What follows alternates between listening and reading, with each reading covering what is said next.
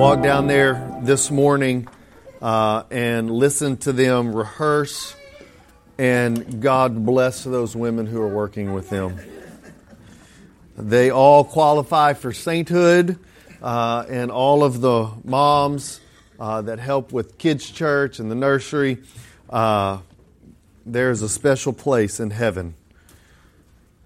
If you have your Bibles, I encourage you to open up to Jeremiah chapter 31. I know your Bibles normally flop open to 2 Samuel, but we're going to be, over the next few weeks, we're going to be looking at the Advent season, so we're going to be in some different passages. Jeremiah chapter 31, the hope of a new covenant. Jeremiah chapter 31, we're going to read verses 31 through 34. Jeremiah writes to the church in exile, to the church suffering, and he writes these words. He says, "Behold, the days are coming, declares the Lord, when I will make a new covenant with the house of Israel and with the house of Judah. Not like the covenant which I made with their fathers in the day that I took them by the hand to bring them out of the land of Egypt. My covenant which they broke, although I was a husband to them, declares the Lord. But this is the covenant which I will make with the house of Israel after those days, declares the Lord. I will put my law within them. On their hearts I will write it. I will be their God, and they shall be my people. They shall not teach again each man his neighbor and each man his brother, saying, Know the Lord, for they shall all know me, from the least to the greatest of them, declares the Lord. For I will forgive their iniquity, and their sin I will remember no more." Let's pray.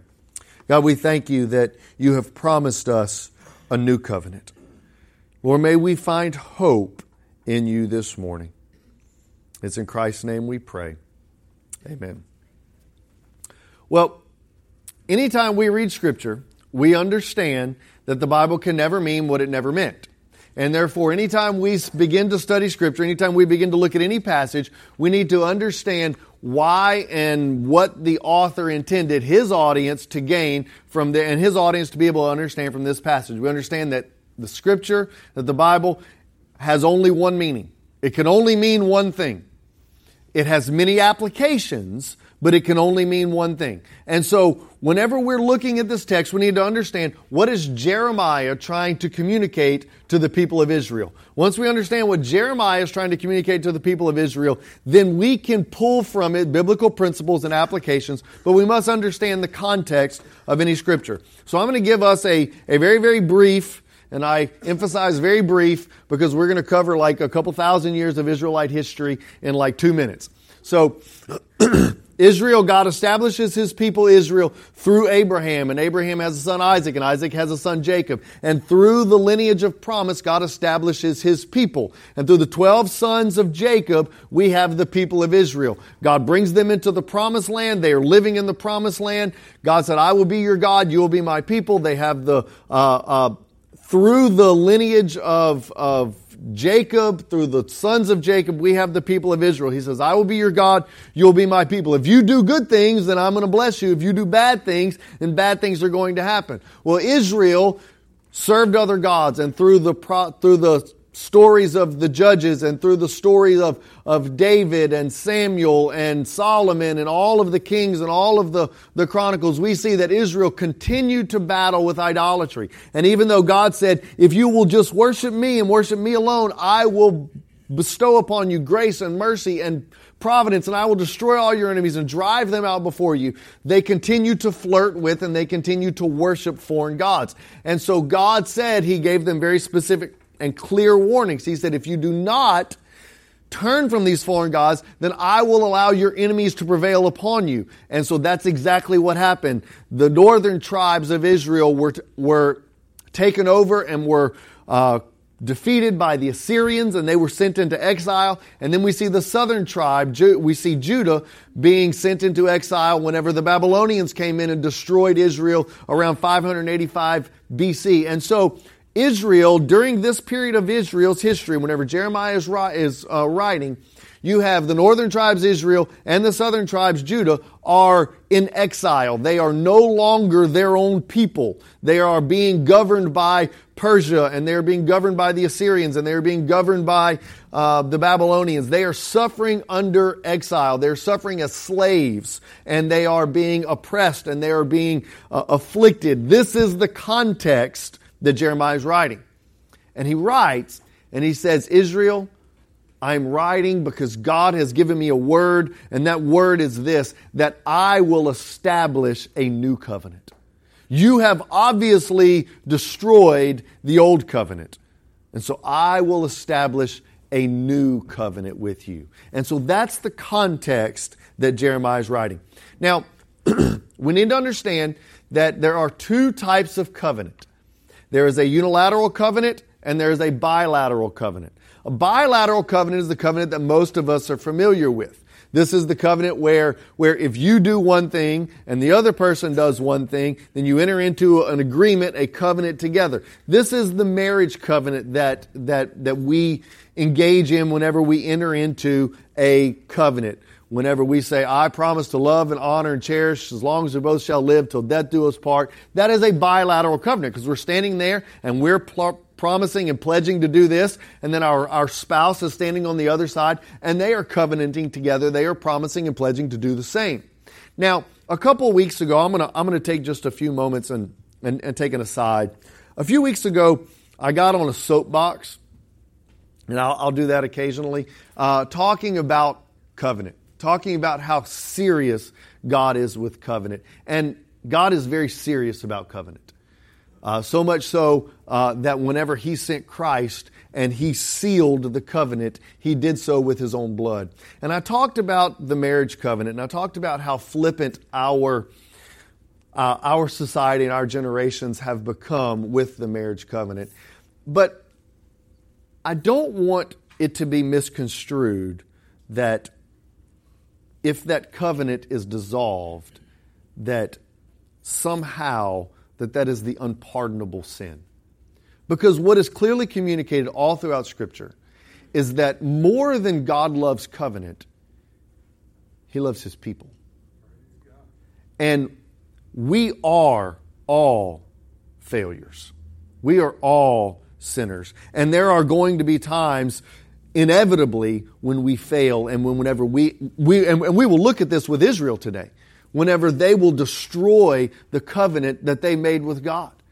And God will be a faithful husband to them, and they will play the harlot, and they will serve other gods, and they will worship foreign gods, and they will make all of these empty promises, and then in the end they will fail and fail and fail again. And so while I stressed the emphasis of covenant, I don't want that to eclipse the love that God has for His people, especially the broken people. That being said, two types of covenant. Bilateral, between two individuals, both having responsibilities, and unilateral. Unilateral covenant is the covenant, the Abrahamic covenant. The covenant where God said, I will do this. The Noahic covenant is a unilateral covenant. God made a covenant with the people that He will never again destroy the earth by water. He didn't need us to agree to anything. He stood before Noah and he said, I will never again destroy this earth by water. And I will give you a sign of this covenant. And that sign is going to be a rainbow. And every time we see the rainbow, we know that God does what He says He's going to do. A unilateral covenant is dependent upon one person and only one person. So we have the unilateral covenant and a bilateral covenant. And what God is doing here in Jeremiah 31 is He is supplanting the bilateral covenant of the Mosaic covenant with this new covenant. Now, for Israel, the hope of Israel was in the Mosaic covenant. And Israel thinks the same way you and I think. How many of us ate way too much at Thanksgiving? You had the meat sweats for about 3 days. I know. I was there with you. After about 3 or 4 pieces of pie, you think, I just cannot possibly eat anything else. And then you go to another family member's house, and what do? you eat again. And you eat more food and more pie, and then everybody sends food home with you, and you're sitting in front of the TV watching football, and what do? You go get more food, and you just stuff your face. And we make these promises and these commitments to ourselves, don't we? We say, you know what? I have got to get in shape. I've got to lose weight. I've got to do this. And if I can just, cut out soda, or cut out sweets, or cut out, if I can just eat one serving at dinner, then we'll call that a success, right? And so we make, this is the way our brains work. We say, if I can just blank, then this will happen. And we look at, weight loss. We're coming upon the new year, and many of us will make New Year's resolutions and say, I'm going to get in shape, I'm going to join a gym. And we go and we join a gym, and they draft out $40 a month out of our checking account, and we go to the gym 3 times. And we're laughing because we've all done this. But the reason we do that, because we say, if I can just go to the gym once a week, twice a week, then I'll be healthier. I'll feel better about myself. If I can just do this, then these positive things will come out of my life. If I can just get a hold of my finances, if I can just balance my checkbook, if I can just spend less than, if I can just not use the credit cards, if I can just make these good financial decisions, then I won't look at the end of the month and say, where did all my money go? If I can just fix the relationship with my friend, my mom, my dad, my son, my daughter. If I can just apologize, if I can just reconcile the relationship, then this will happen. If I can just be more kind to my spouse, if I can just be more loving, be more caring, be more attentive, then maybe our marriage is able to be saved. If I can just do blank, then maybe this will follow. This was the hope of Israel. God gave them a covenant, the Mosaic covenant. And I want us to look at the Mosaic covenant. Exodus chapter 20. Sorry, Chris, I didn't give you this. Exodus chapter 20. The 10 Commandments. This is the Mosaic covenant. God spoke all these words. He said, I am the Lord your God who brought you out of the land of Egypt, out of the house of slavery. Verse 3, He says, you shall have no other gods before me. You shall not make for yourselves an idol of likeness, what is heaven above, on earth beneath the water. You shall not worship or serve them. Verse 7, you shall not take the Lord your God in vain, the name of the Lord your God in vain. Verse 8, remember the Sabbath day and keep it holy. Verse 12, honor your father and mother. Verse 13, you shall not murder. 14, you shall not commit adultery. 15, you shall not steal. 16, you shall not bear false witness. 17, you shall not covet. And all of the people, verse 18, and all of the people perceived the thunder and the lightning flashes from the sound of the trumpet and on the mountain smoking. When the people saw it, they trembled and they stood at a distance. And Moses said, speak to us yourself, and we will listen. But let not God speak to us lest we die. This is the Mosaic covenant. God said, I will be your God and you will be my people. If you do these things, then I will destroy the enemies before you. I will drive them out. I will bless you. I will establish you as a kingdom and as a nation. And no enemy will prosper. No weapon formed against you shall prosper. You will thrive in the land that I have promised you. This is the Mosaic covenant. But I want us to notice that it was a bilateral covenant. God said, I will do this if you will do this. And did you notice the nature of the covenant? You shall not murder. You shall not commit adultery. You shall not worship any other false gods. You shall remember the Lord's day and keep it holy. You shall honor your father and mother. Do you see the nature of that covenant? It was bilateral.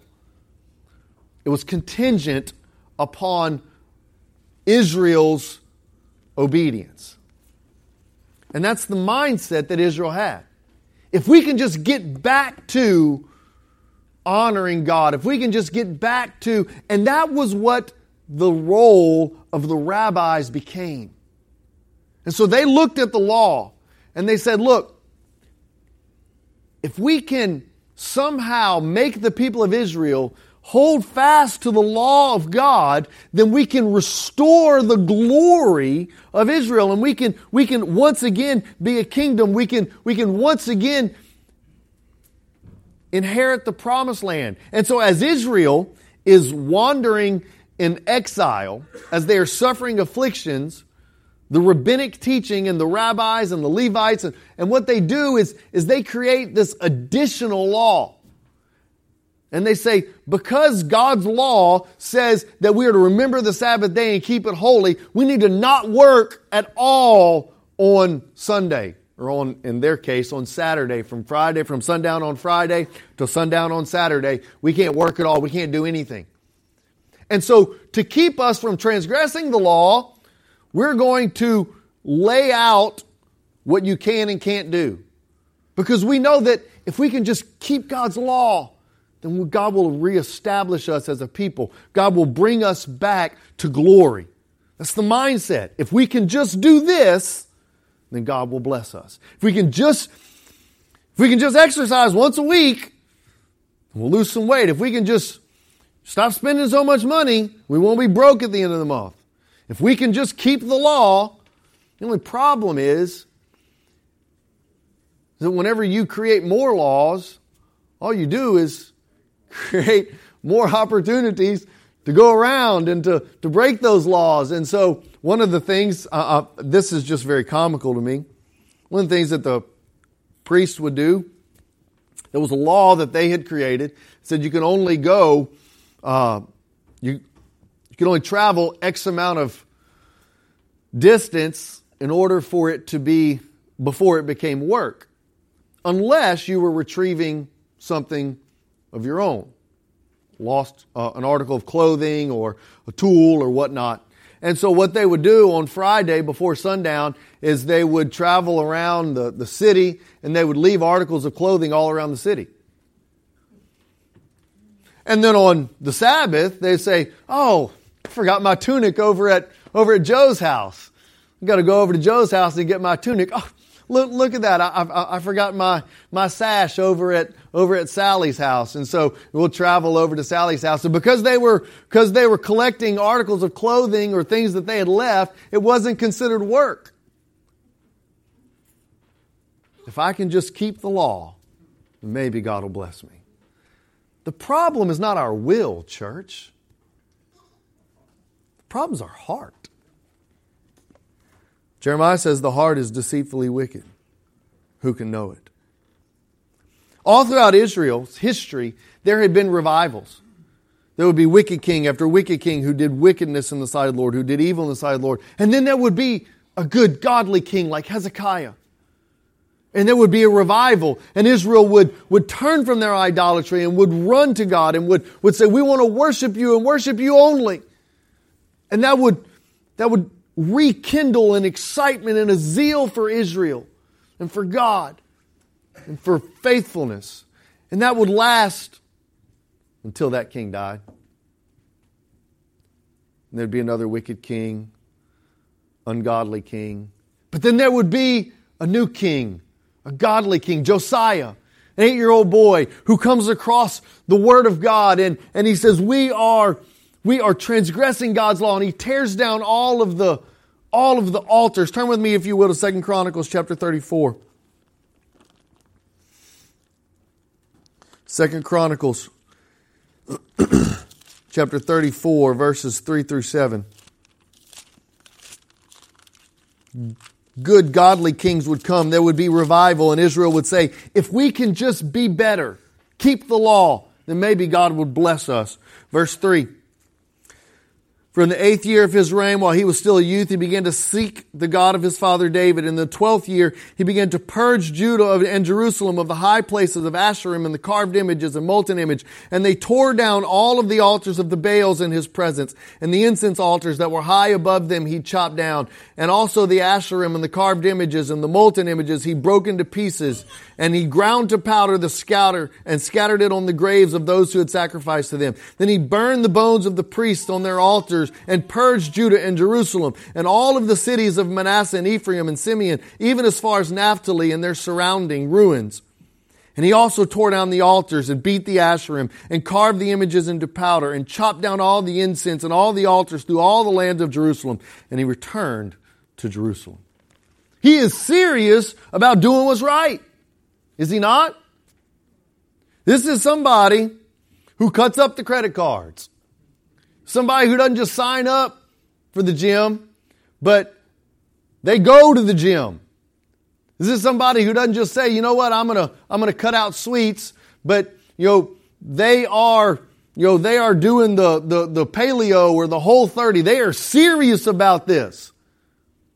This is somebody who's committed. They destroy all of the altars.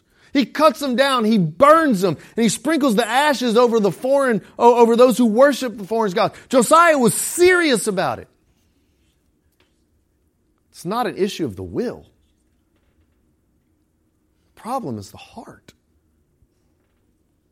Because I know each and every one of us in here, we want to do what's right. We want to love our spouses as God has called us to love them. Husbands, we want to serve our wives. The problem is that we're selfish. Wives, we want to surrender ourselves and place ourselves under the submission of the God-given leadership that He has given us through our husband. The problem is that we're selfish.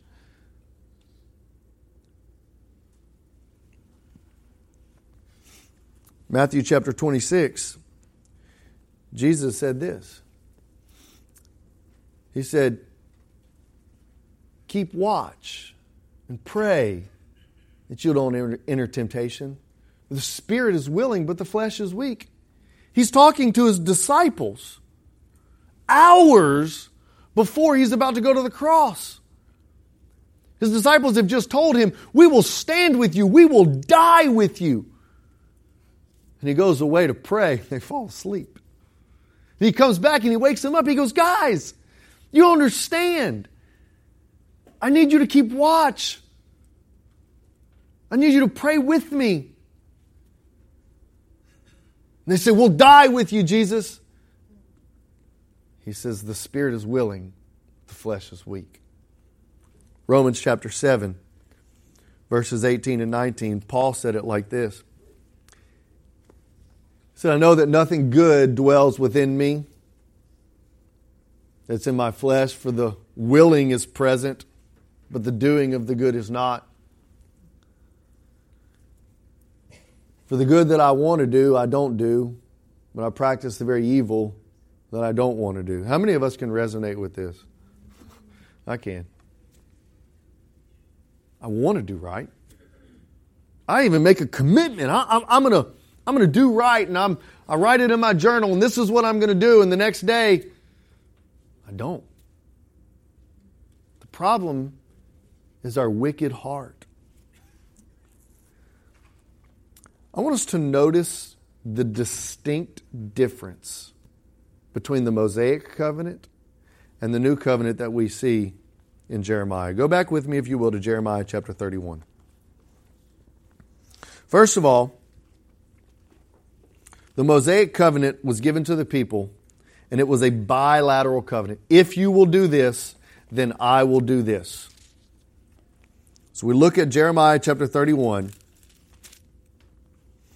God's Word tells us in verse 31, behold, the days are coming, declares the Lord, when I will make a new covenant with the house of Israel and the house of Judah. Verse 32, not like the covenant which I made with their fathers when I took them out of the land of Egypt. So first of all, the text tells us this is going to be a different covenant. Verse 33, this covenant which I will make with the house of Israel after those days, declares the Lord, I will put my law within them. When God gave the Mosaic covenant to Moses, He gave the covenant to Moses, the leader, the prophet. And He said, communicate this to my people. Call them to be obedient. But here in verse 33, where does the law exist? Where is the law written? It is written on our hearts. Church, it is high time that we change the role of the church to the world.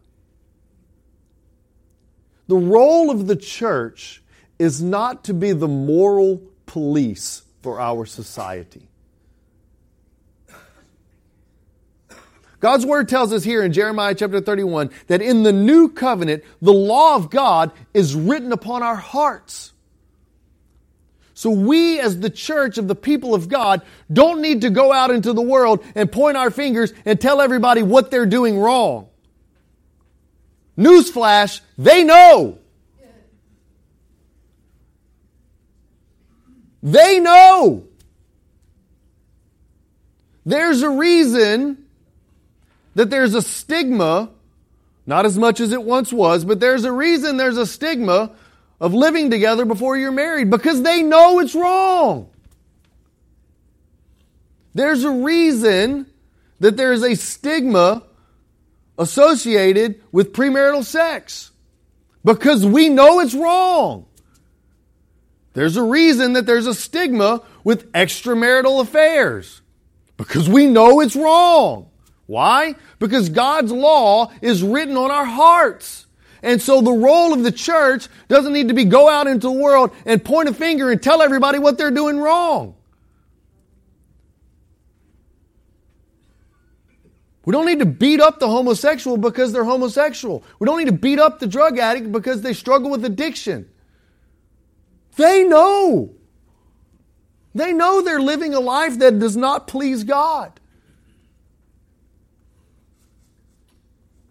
Because the law of God's written on our hearts. When Jesus met the woman caught in adultery, how did He respond? He didn't go up to her and say, you really shouldn't have been doing that. If you weren't doing that, you wouldn't have been caught. You didn't get caught. You wouldn't be sitting right here in front of me. And they have every right to take you out and stone you. But I fear that if somebody was brought to church leadership, that's probably how we respond. We can't say amen. We got to say ouch, right? Whenever you look at how Jesus interacted with those who were broken, He loved them. He shared with them grace and mercy. Those who He gave the law, you know who He gave the law to? The Pharisees, the Sadducees, the religious leaders, the elite. Those who thought they had it all figured out. The role of the church doesn't need to be the moral police, but the conveyor of a new and better covenant. Notice the language of chapter 31, Jeremiah. Remember Exodus chapter 20, the Mosaic covenant, the bilateral covenant? You shall have no other gods before me. You shall not worship a graven image. You shall remember the Lord's day and keep it holy. You shall honor your father and mother. You shall not murder. You shall not commit adultery. You shall not steal. Shall not bear false witness. You shall not covet. You remember the you shall? Notice the language in chapter 31, verse 31. I will make a new covenant with the house of Israel. Verse 33. I will put my law written within them on their hearts. I will write it. I will be their God and they shall be my people. Verse 34. I will forgive their iniquity and sin. I will remember it no more. Do you notice the difference? Where does the responsibility lie in the Mosaic covenant? With us. You shall. You shall do this. You shall do that. You shall do this. In the new covenant, where does responsibility lie? With God.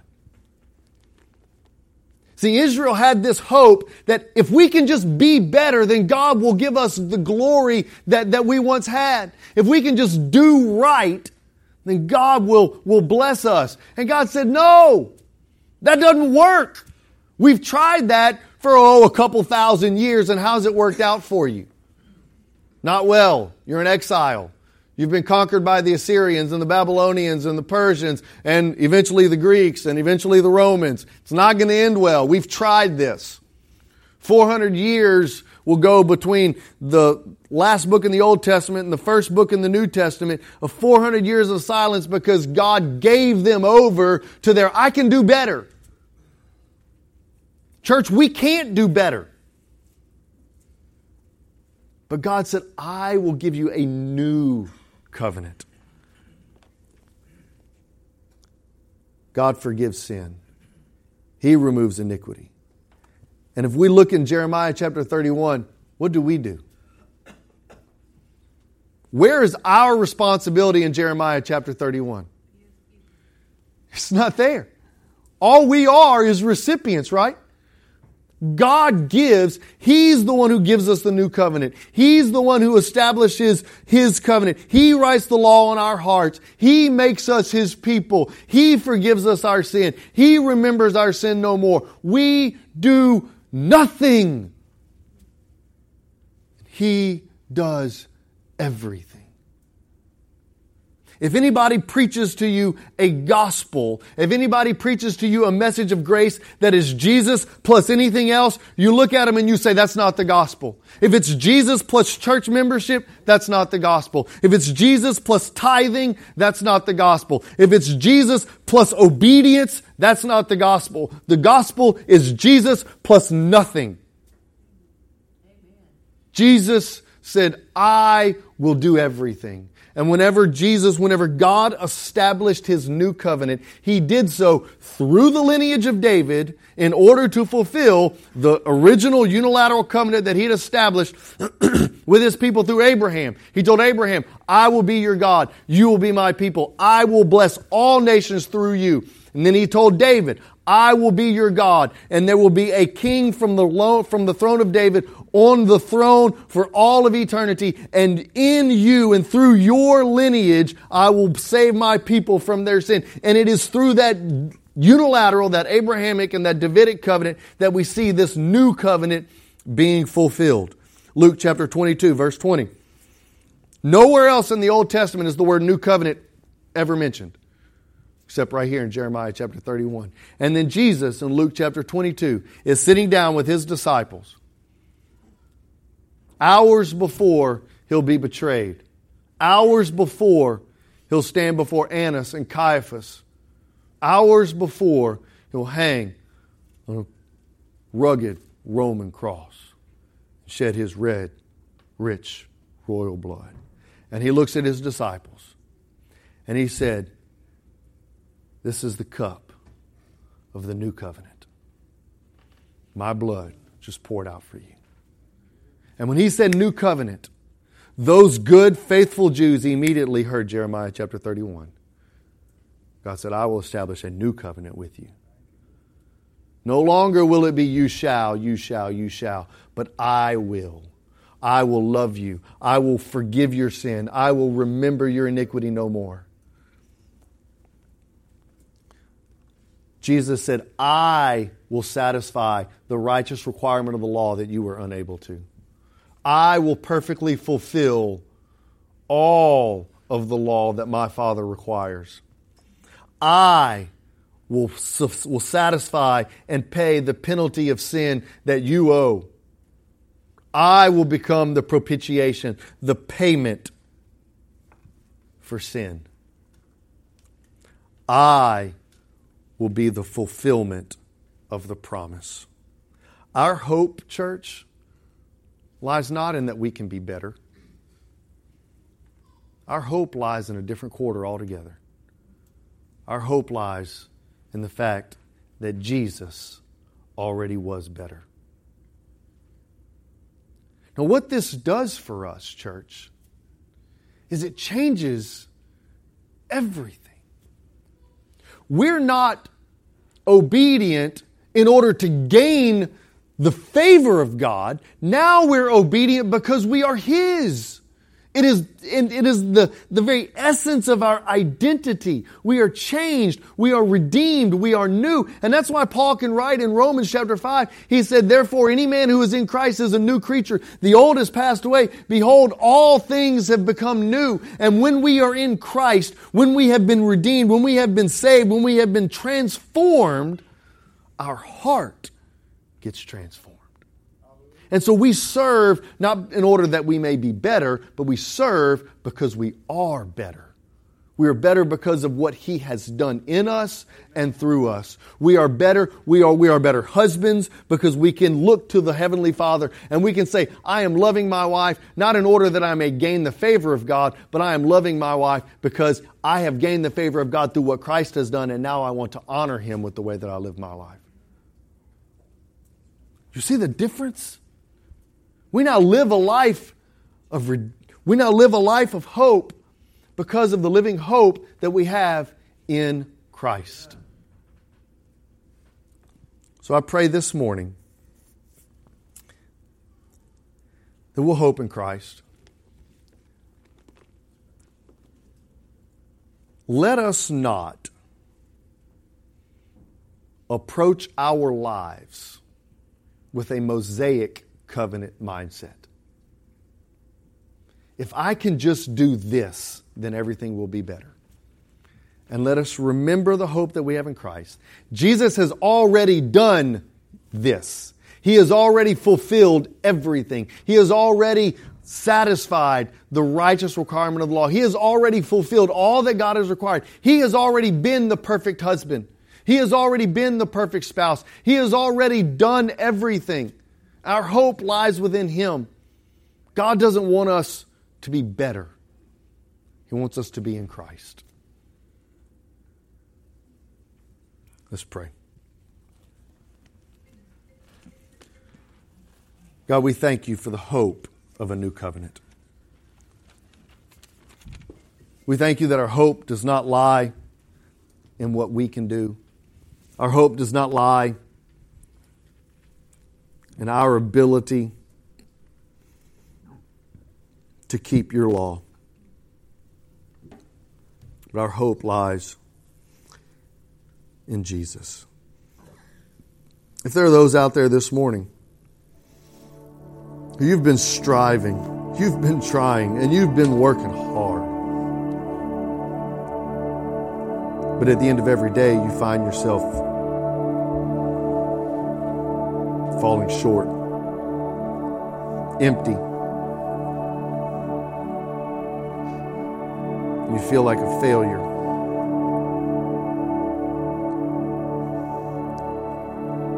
May this morning you see hope that's in Christ. There's no way for you to keep the letter of the law, because by nature you are a sinner. And you sin because you are a sinner, and you are a sinner because you sin. God tells us that the wages of that sin is death, but the free gift of God is eternal life. And He has given us that eternal life through Jesus. And as Christ hung on the cross, He made the statement, it is finished, it's paid in full. And if we would place our faith and trust in Christ and in Him alone, He guarantees us eternal life. If that's you this morning, I want to invite you to come in just a few moments.